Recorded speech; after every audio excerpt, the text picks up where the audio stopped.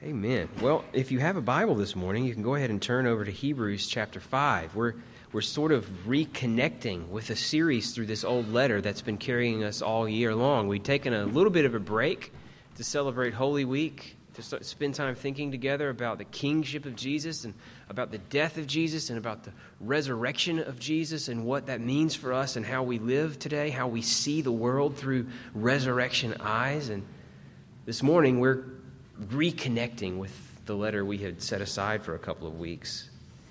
Ironically enough, we are reconnecting with this letter just as the author of the letter is breaking off what he was talking about. In verse 11 of chapter 5, that's where we're going to pick up today. Paul's about to take a hard right-hand turn. He's been in the middle of this long conversation about Jesus as the priest, as the one who falls in the line of this mysterious figure called Melchizedek, and how in the line of Melchizedek, Jesus offers us what nobody else can. How even this obscure, strange-sounding figure that we know barely anything about matters for us and is life-changing in the implications that he has. That's what he wants to tell his readers. But in verse 11, he takes a hard right turn because what he realizes is that they're not ready to hear it. Something about them is not right. One of the things that I hear from folks most often, and actually one of the things that I say to my accountability partners most often is one of the constant struggles in the Christian life, I think, is just feeling that we're stuck. You know what that feels like? You're just not growing at all. You don't know what to do to make any kind of progress in your pursuit of God. Sometimes it's just because you don't feel it. Sometimes it's because you're just distracted, or sometimes it's because you just don't know what to do. My guess is that that's where Paul, or where the author to Hebrews, where his readers were. They apparently weren't ready for the deep stuff that he wanted to unload on them, and maybe it was because they didn't believe it was true.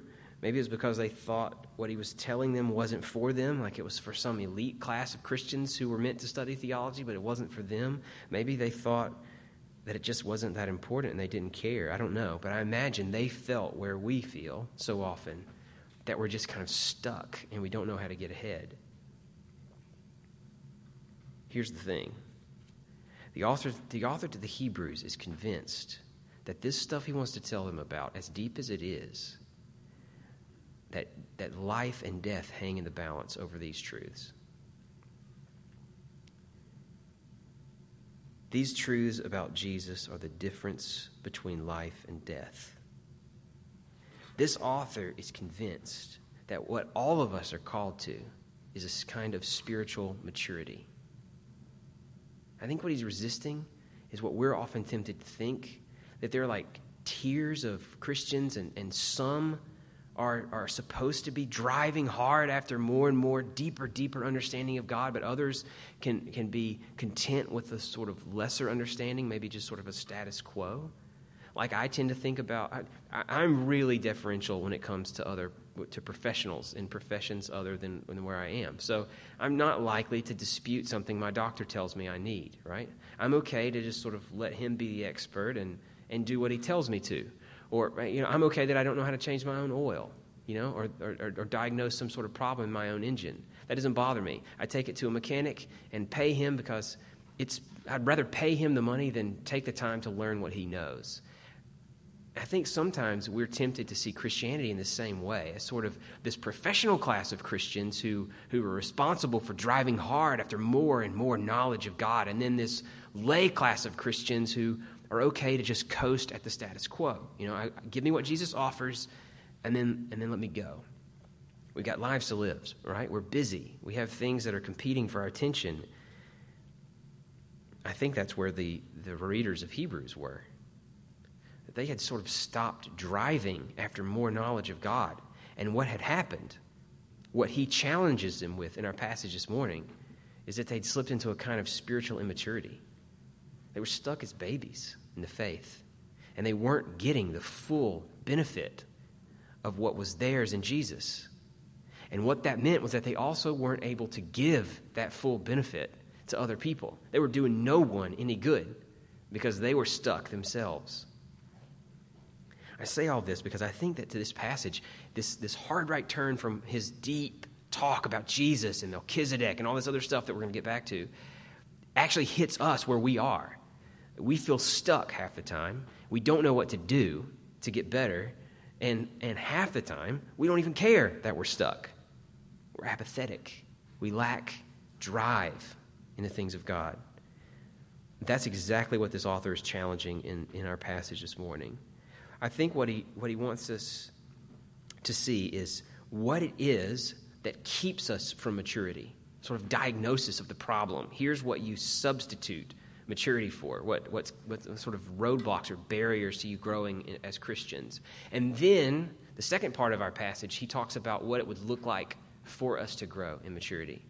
If maturity is a constant acquisition of knowledge of and love for God, and if that's the goal for us, what would keep us from that?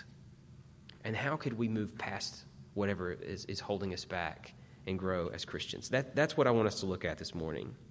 First, if you found the passage, would you please stand with me in honor of God's word as we read? This is the word of the Lord from Hebrews chapter 5.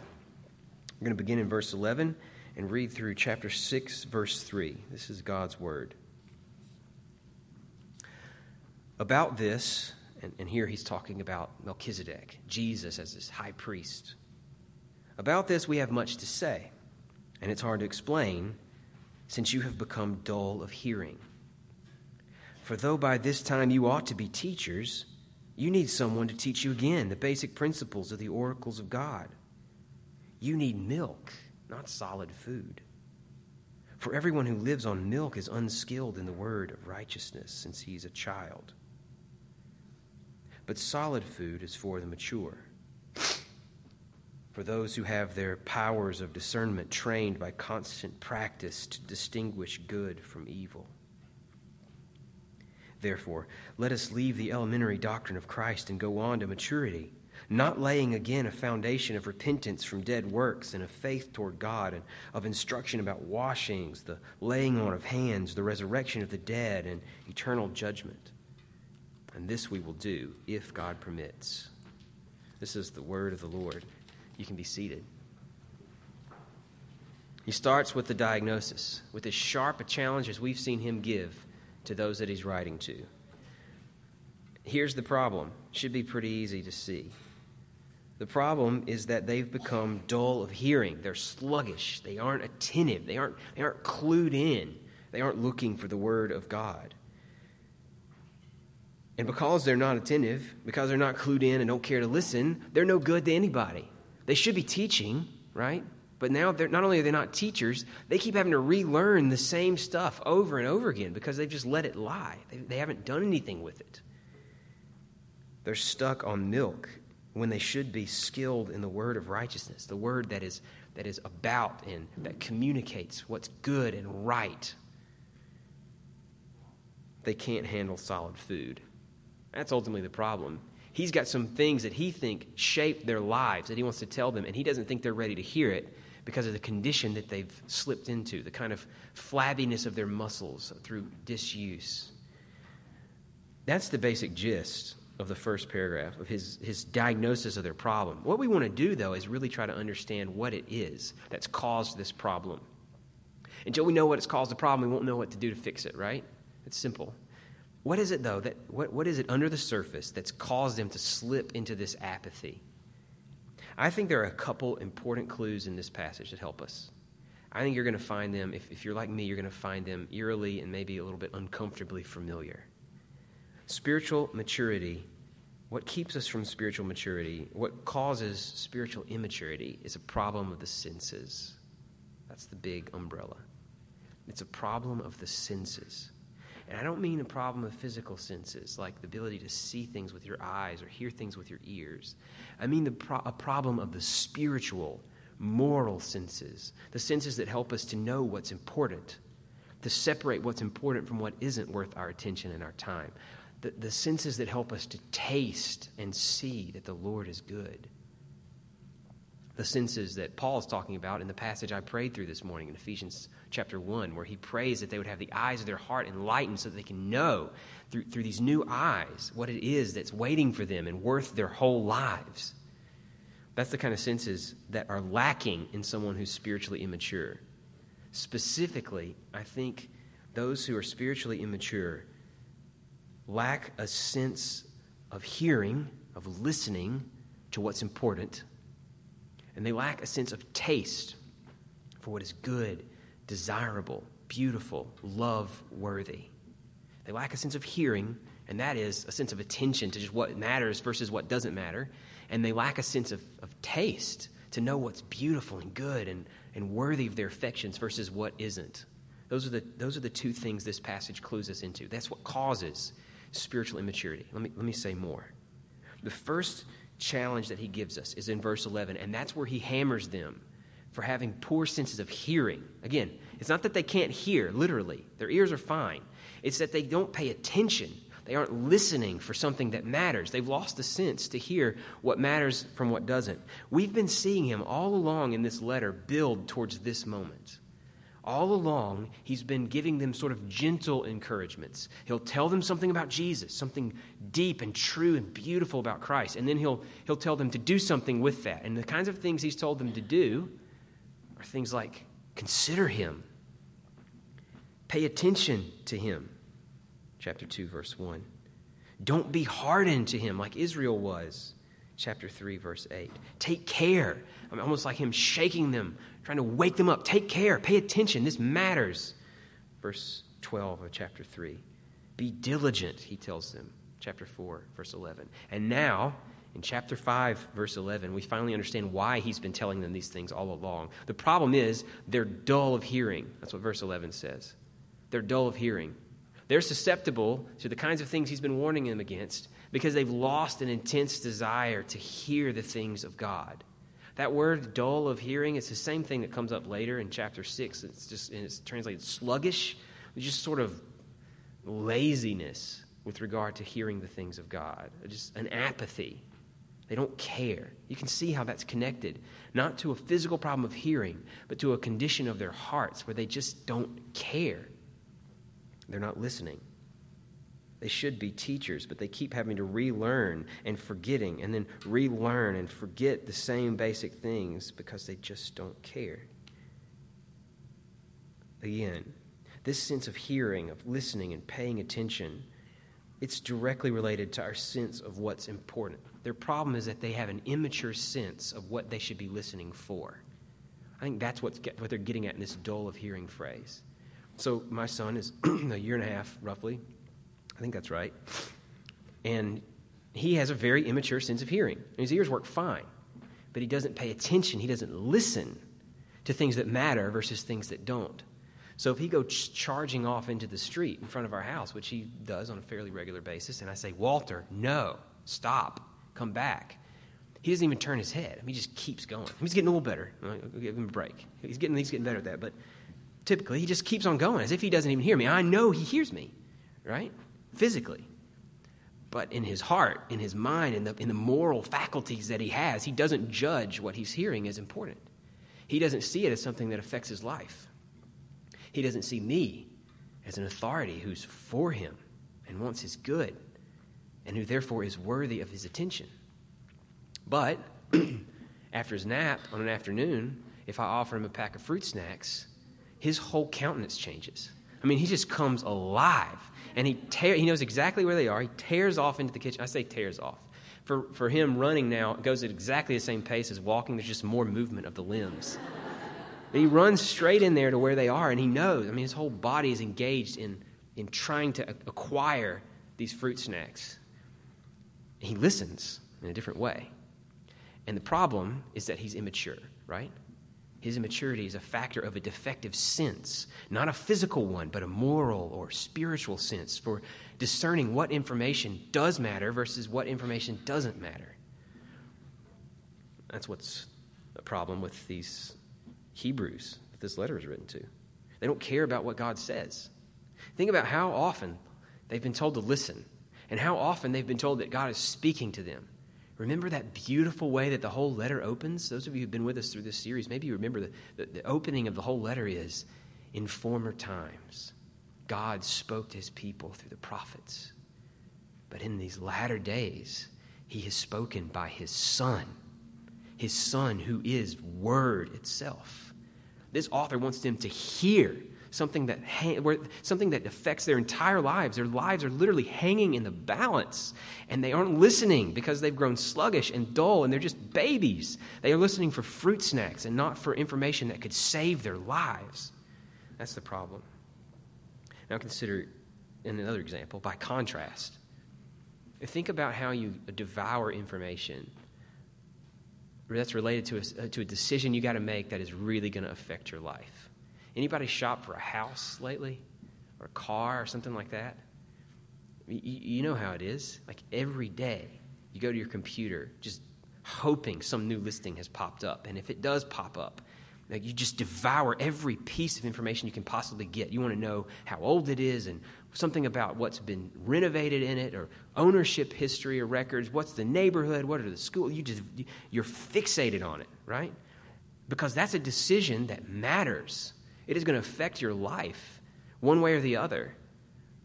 And so you're locked in. There is no detail too small to be worthy of your attention when you're making some big purchase like that. But you don't show that kind of attention to a pack of gum that you're going to buy at the gas station, right? Because that doesn't affect your life. So you don't do a lot of research. I mean, maybe some of you are like reading the ingredients to make sure there's, not any sort of cancer-causing preservatives or whatever. But I mean, in general, you're not really paying a lot of attention to a pack of gum. Certainly nothing like what you would to a house or a car.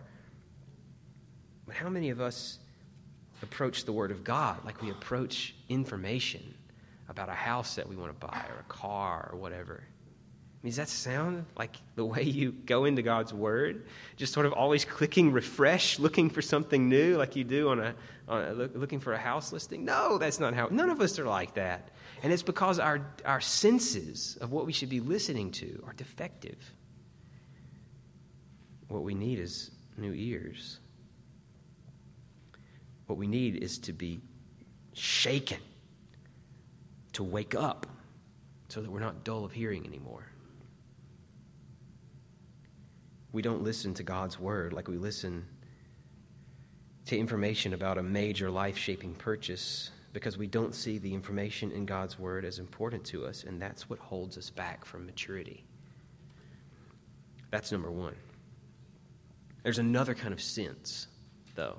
That's a sense of hearing, a moral sense of hearing, of being able to tell what the difference between something that matters and something that doesn't matter. Another sense that keeps us back from maturity is a sense of taste, a sense of being able to distinguish between things that are good, that are worthy of our love and affection, versus things that aren't. That comes through much less directly than this challenge to their sense of hearing, but still clearly. This is in verse 14. So verse 11, he starts in on them for their hearing and then describes the fallout from it. That because they don't really care to hear, because they're not really attentive and seeking after God's Word, they've become like babies. They can't teach anybody. They're just stuck. They're drinking milk. Then in verse 14, I think he gives us another insight into what's holding them back. Here, though, it's an insight that comes to us by inference. It's not something he comes at us directly with.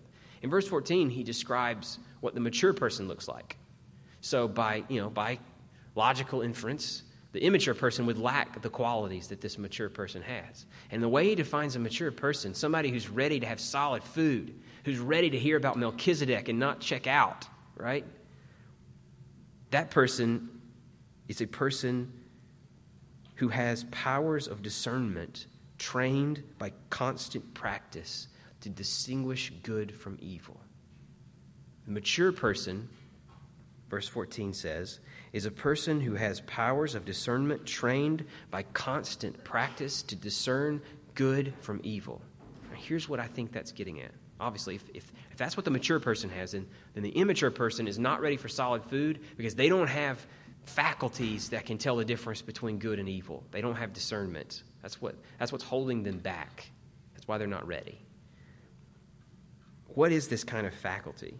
I don't think that it's simply a sort of rational calculation, that they lack the ability to say, okay, now reasoning from point 1 into point 2, then therefore this thing must be good or not good. It's not that. It's not their ability to think and break an issue down.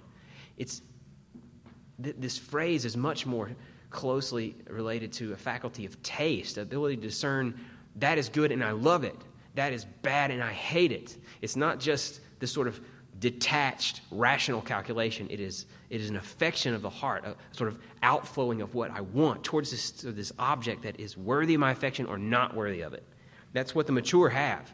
They're ready to hear about Melchizedek without checking out because they know that Jesus' connection to this random old historical figure in the Old Testament, it affects their lives. And they know that because their senses of taste, of what's good and beautiful and true, have been honed through practice to see it.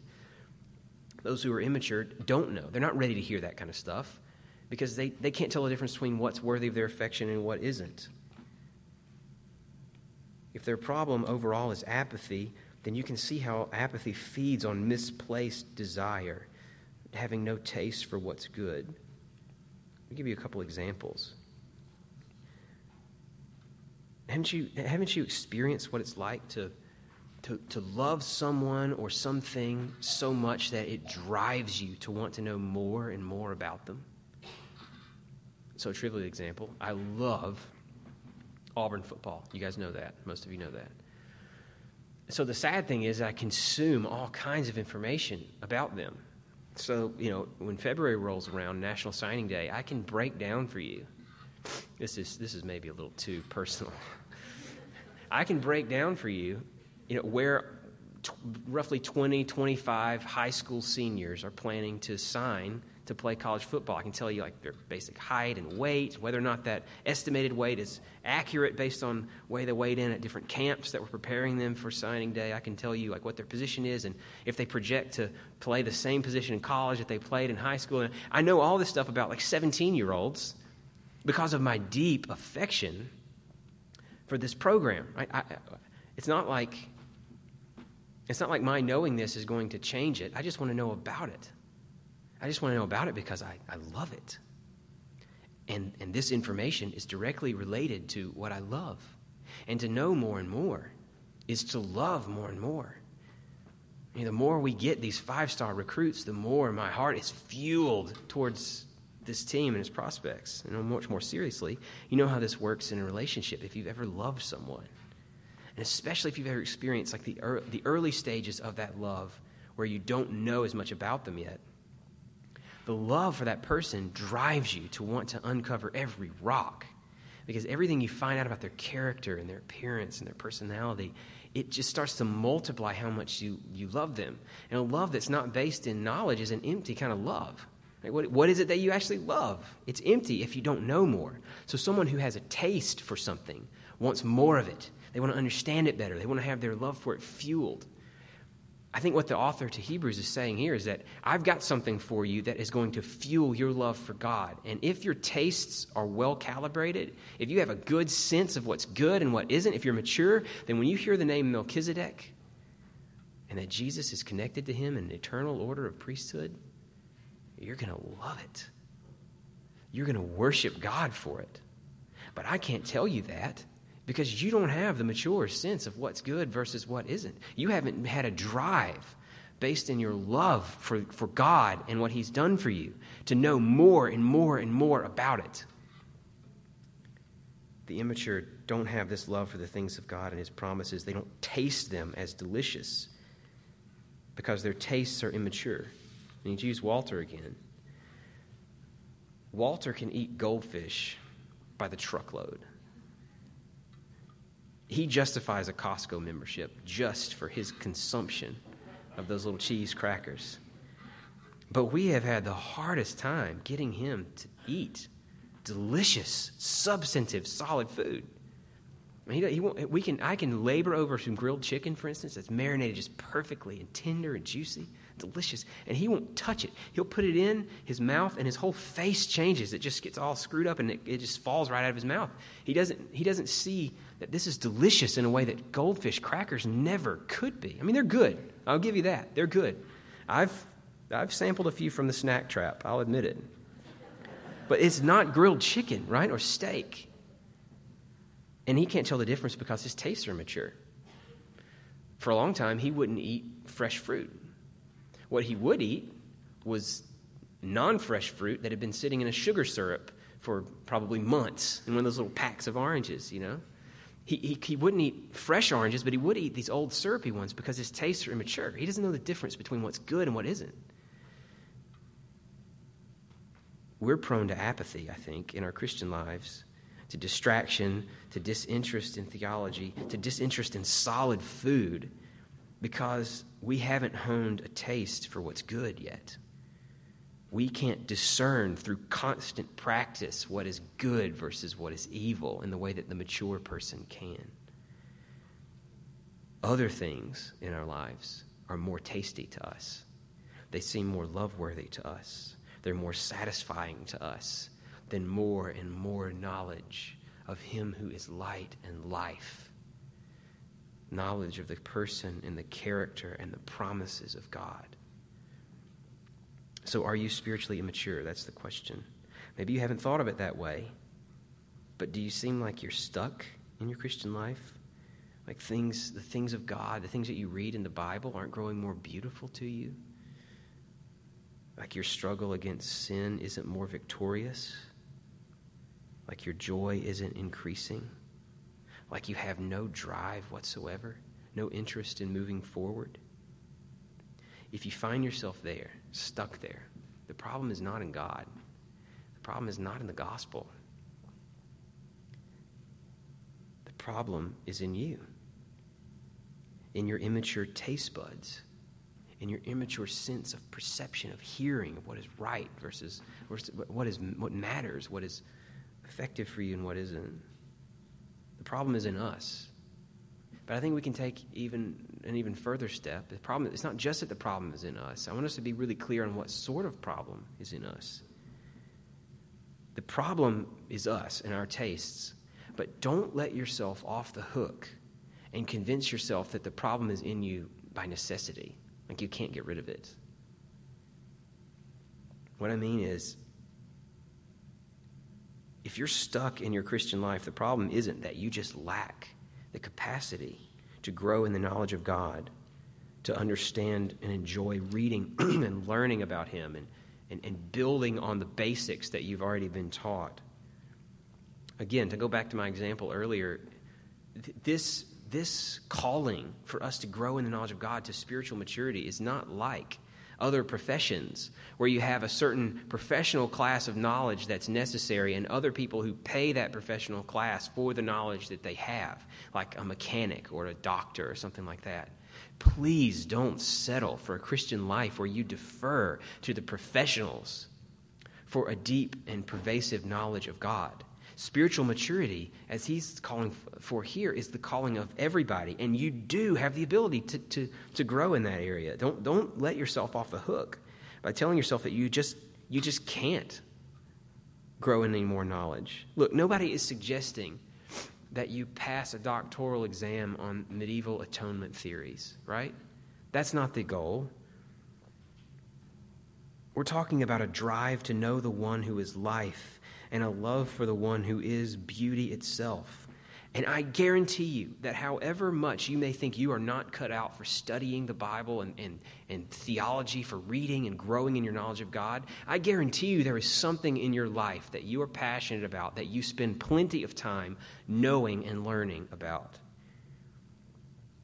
Everybody's got something that they're devoted to, that they study by default and as a way of life. For you, that may be cars. It may be fitness, it may be sports, it could be cooking, it could be Pinterest, it could be other people's Facebook pages, it could be World of Warcraft video games. I guarantee you that there are people flunking out of high school, antisocial in their demeanor, all over the country, who may seem like duds in the classroom, but who are experts on the worlds that are created on their computer screens. They know the mythologies and the cosmologies and the characters and the histories of these worlds. Everybody's got something that they're into, right? And that they spend time reading about and consuming. And chances are, whatever it is for you, The reason you spend so much time on it, the reason you know it inside and out, like I know Auburn football, is because you love it or because you think it matters. You think it's going to shape your life in some dramatic way. Now, you've got to learn how to see God like that. The calling to spiritual maturity, away from spiritual immaturity, is to learn to see God that way. To hunger to know more, because your life hangs in the balance over what he says to you. To hunger to know more because when you taste him, he is good to you. Our problem is not in the intelligence. There are not sitting out among you this morning those who can increase in the knowledge of God and those who can't because they don't have what it takes. The problem is not intelligence. The problem is attention and affection. The problem is attention, hearing, and affection, loving, perceiving the difference between what's good and what isn't. It's in hearing and tasting. If you're stuck there, oh, please hear this. The beauty of the gospel is that you're not judged for it. That God has responded to your unwillingness to hear him and to see him as valuable and beautiful, not by checking out of his relationship with you, but by coming closer to you.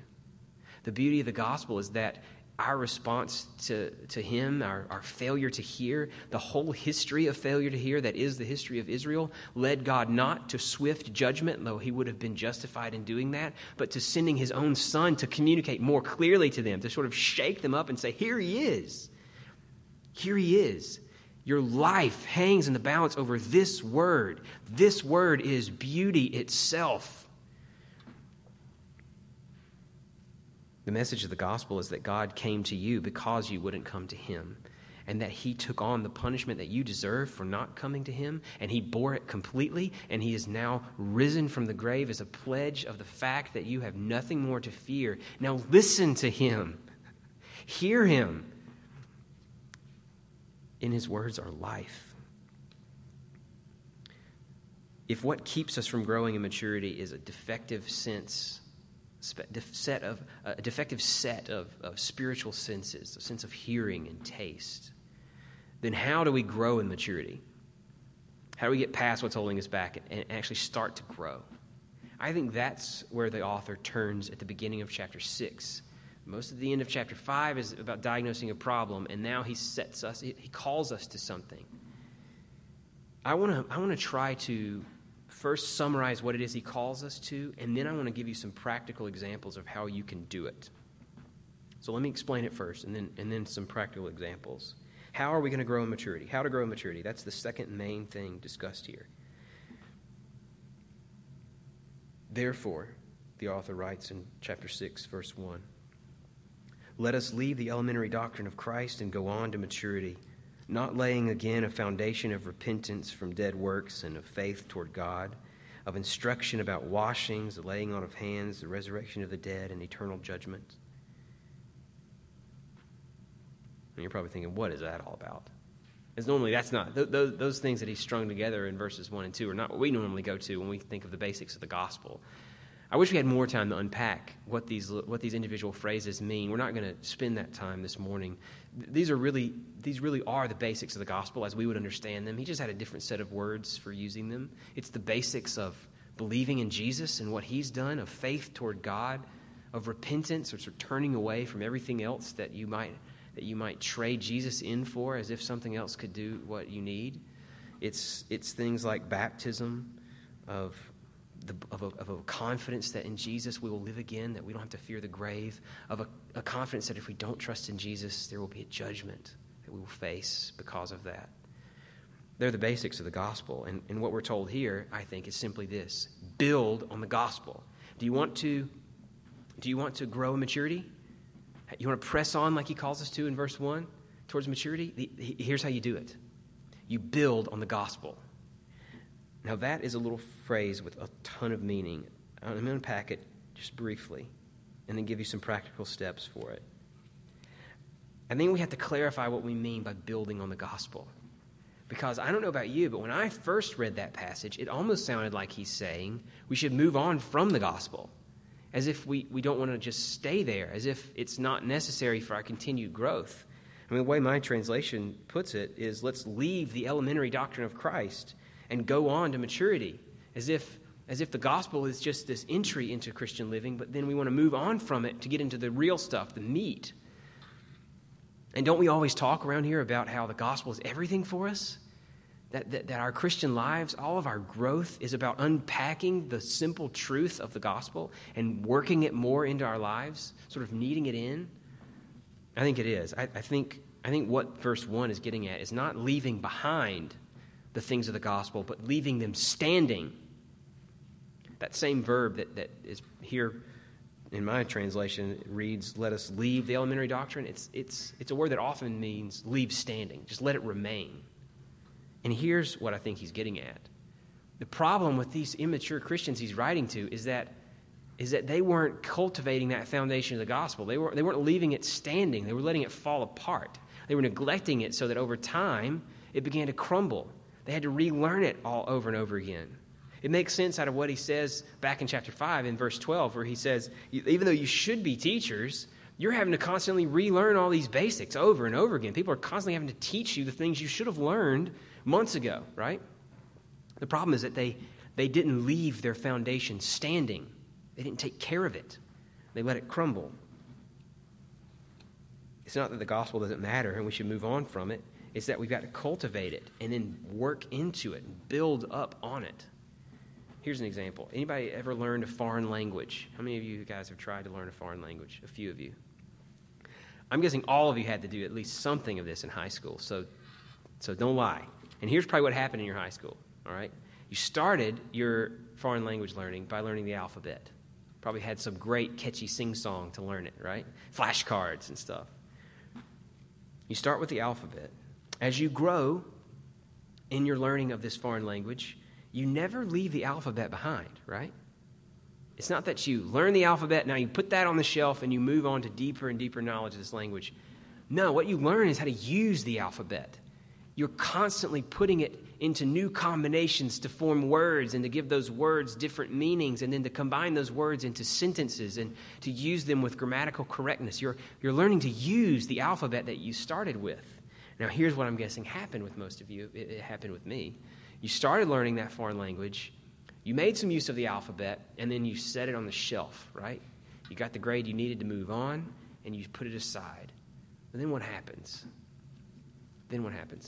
If you ever want to learn it again, you got to start all over again. You got to learn the basics again. You're back to the alphabet. You're not able to use the basics because you've lost that foundation and it's crumbled on you. That's what they had done. They'd heard the gospel, but they hadn't cared about it. They were sort of status quo, just let it coast. We got this. We know enough. We'll leave the rest to the professionals. And over time, they had lost the basics themselves. So they were constantly having been retold about repentance and faith and washings of baptism and resurrection from the dead and eternal judgment. And they couldn't ever put those basics to use to change their lives, to teach others about them. The gospel alphabet is nothing you never move past. The promises of God to us are everything. But they're deep and they're wide. And they are rich, and they are a bottomless well, and their value to us and their beauty to us grows as we give ourselves to them and learn to put them to use in our lives, like you use the alphabet in language. That's the call. So how do we do it? This is where I want to end this morning. I'm going to give you 3 quick, practical steps to take. If you feel like you're stuck in immaturity, if you're living in the sort of chapter 5, verses 11 through 14 world, and you want chapter 6, verse 1 to move on to maturity, here are some early steps you can take. Number 1, constantly practice the gospel. Constantly practice the gospel. What is it that qualified the mature, that made them ready for solid food, that made them mature and not immature? What is it that gave them a capacity to taste what's good and to not like the taste of what's evil? Verse 14. It was the constant practice that they gave to their powers of discernment. Constant practice. They took the milk that they were given early, the basics of the gospel, and they practiced them. They worked it. It goes back to what he said all through this letter. He's calling us to rest in Jesus, to trust Jesus and not what we can do with our own hands. But he's also constantly calling us to work, to be diligent, to be afraid, to take care, to consider, to pay attention. He's calling us to a constant practice of putting to use the truths about Jesus that we've been taught. Put those gospel principles into use. There is nothing here that says it came easy for the mature. What comes easy is a crumbling foundation. That's what's easy. Status quo is easy. I heard one preacher use what I thought was a great analogy of this. I mean, any of you who have ever tried to grow something know that it's easy to grow weeds in your flower bed, right? You don't have to work at that at all. You could just do what I do and sit in a recliner and drink sweet tea and watch baseball, and that'll happen. But if you want to grow plants that you mean to grow, flowers, vegetables, well, that takes work.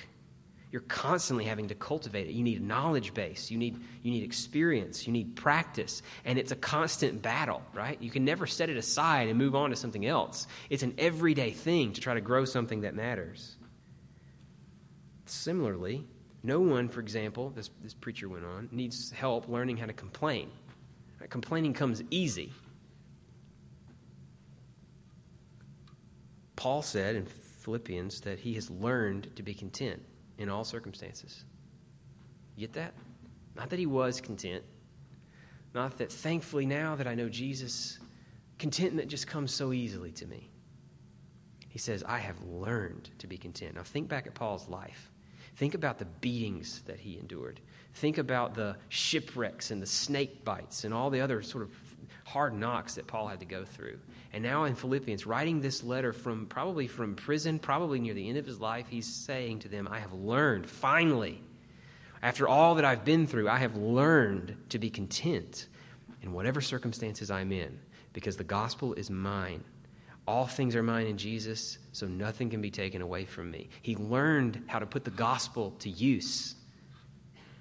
He was trained like the mature to tell what's good, which is Jesus, from what isn't, which is physical comfort and the freedom from prison and snake bites and shipwrecks and all that other stuff that we tend to think matters so much. Paul learned contentment, and we've got to learn it too. We got to learn how to work the gospel's truths into our lives, and that prepares us for more and more knowledge. So if you can't see the significance of things like Melchizedek, well, for one, you're not alone. All right, it takes me a week of preparation just to figure out anything to say to you guys about Melchizedek. If you can't see the significance, if you don't have a taste for the Bible or books about God or growing in their knowledge of Him, the problem isn't your intelligence, it's your attention and your affection, and that's a solvable problem for every single one of you. And what you need to do is constantly practice the gospel. Here's a tangible way. Read some books.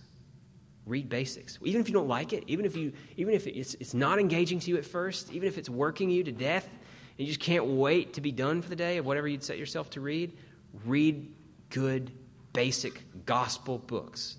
There's a lot of them back here on the resource table. There's a book back there called Basic Christianity by John Stott. It's beautiful. Get it, buy it, take it if you want to, and read it. Read When I Don't Desire God by John Piper. It's written for people who are stuck in spiritual immaturity and can't seem to shake out of it.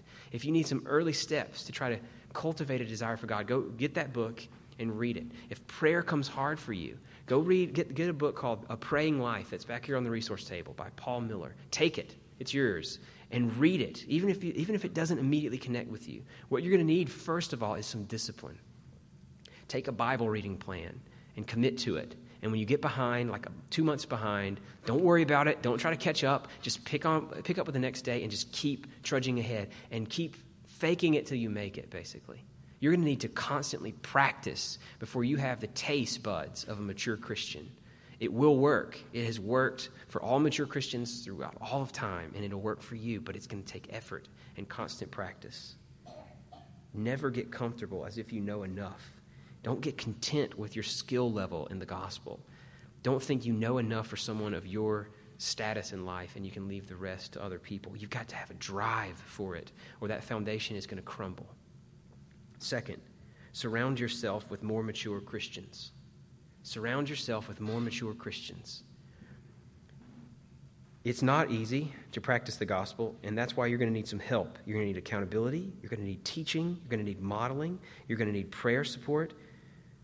I think our author assumes that you're going to need these things because earlier in chapter 5, he scolds them for not being mature because they're now not able to help anybody else.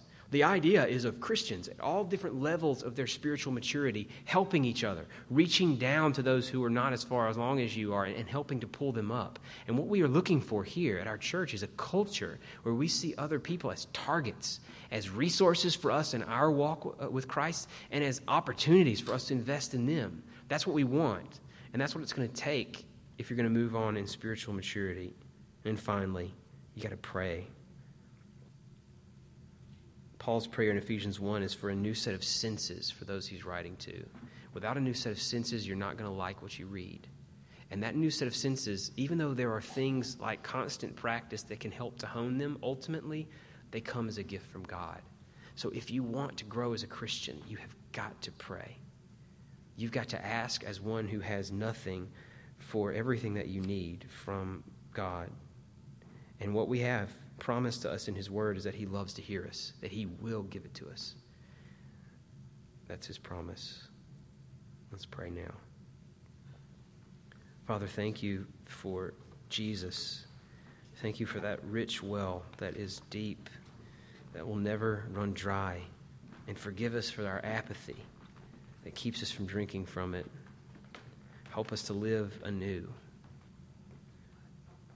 Help us to live as those who cannot survive without this water. Drive us to it. Satisfy us by it. We pray in Jesus' name. Amen.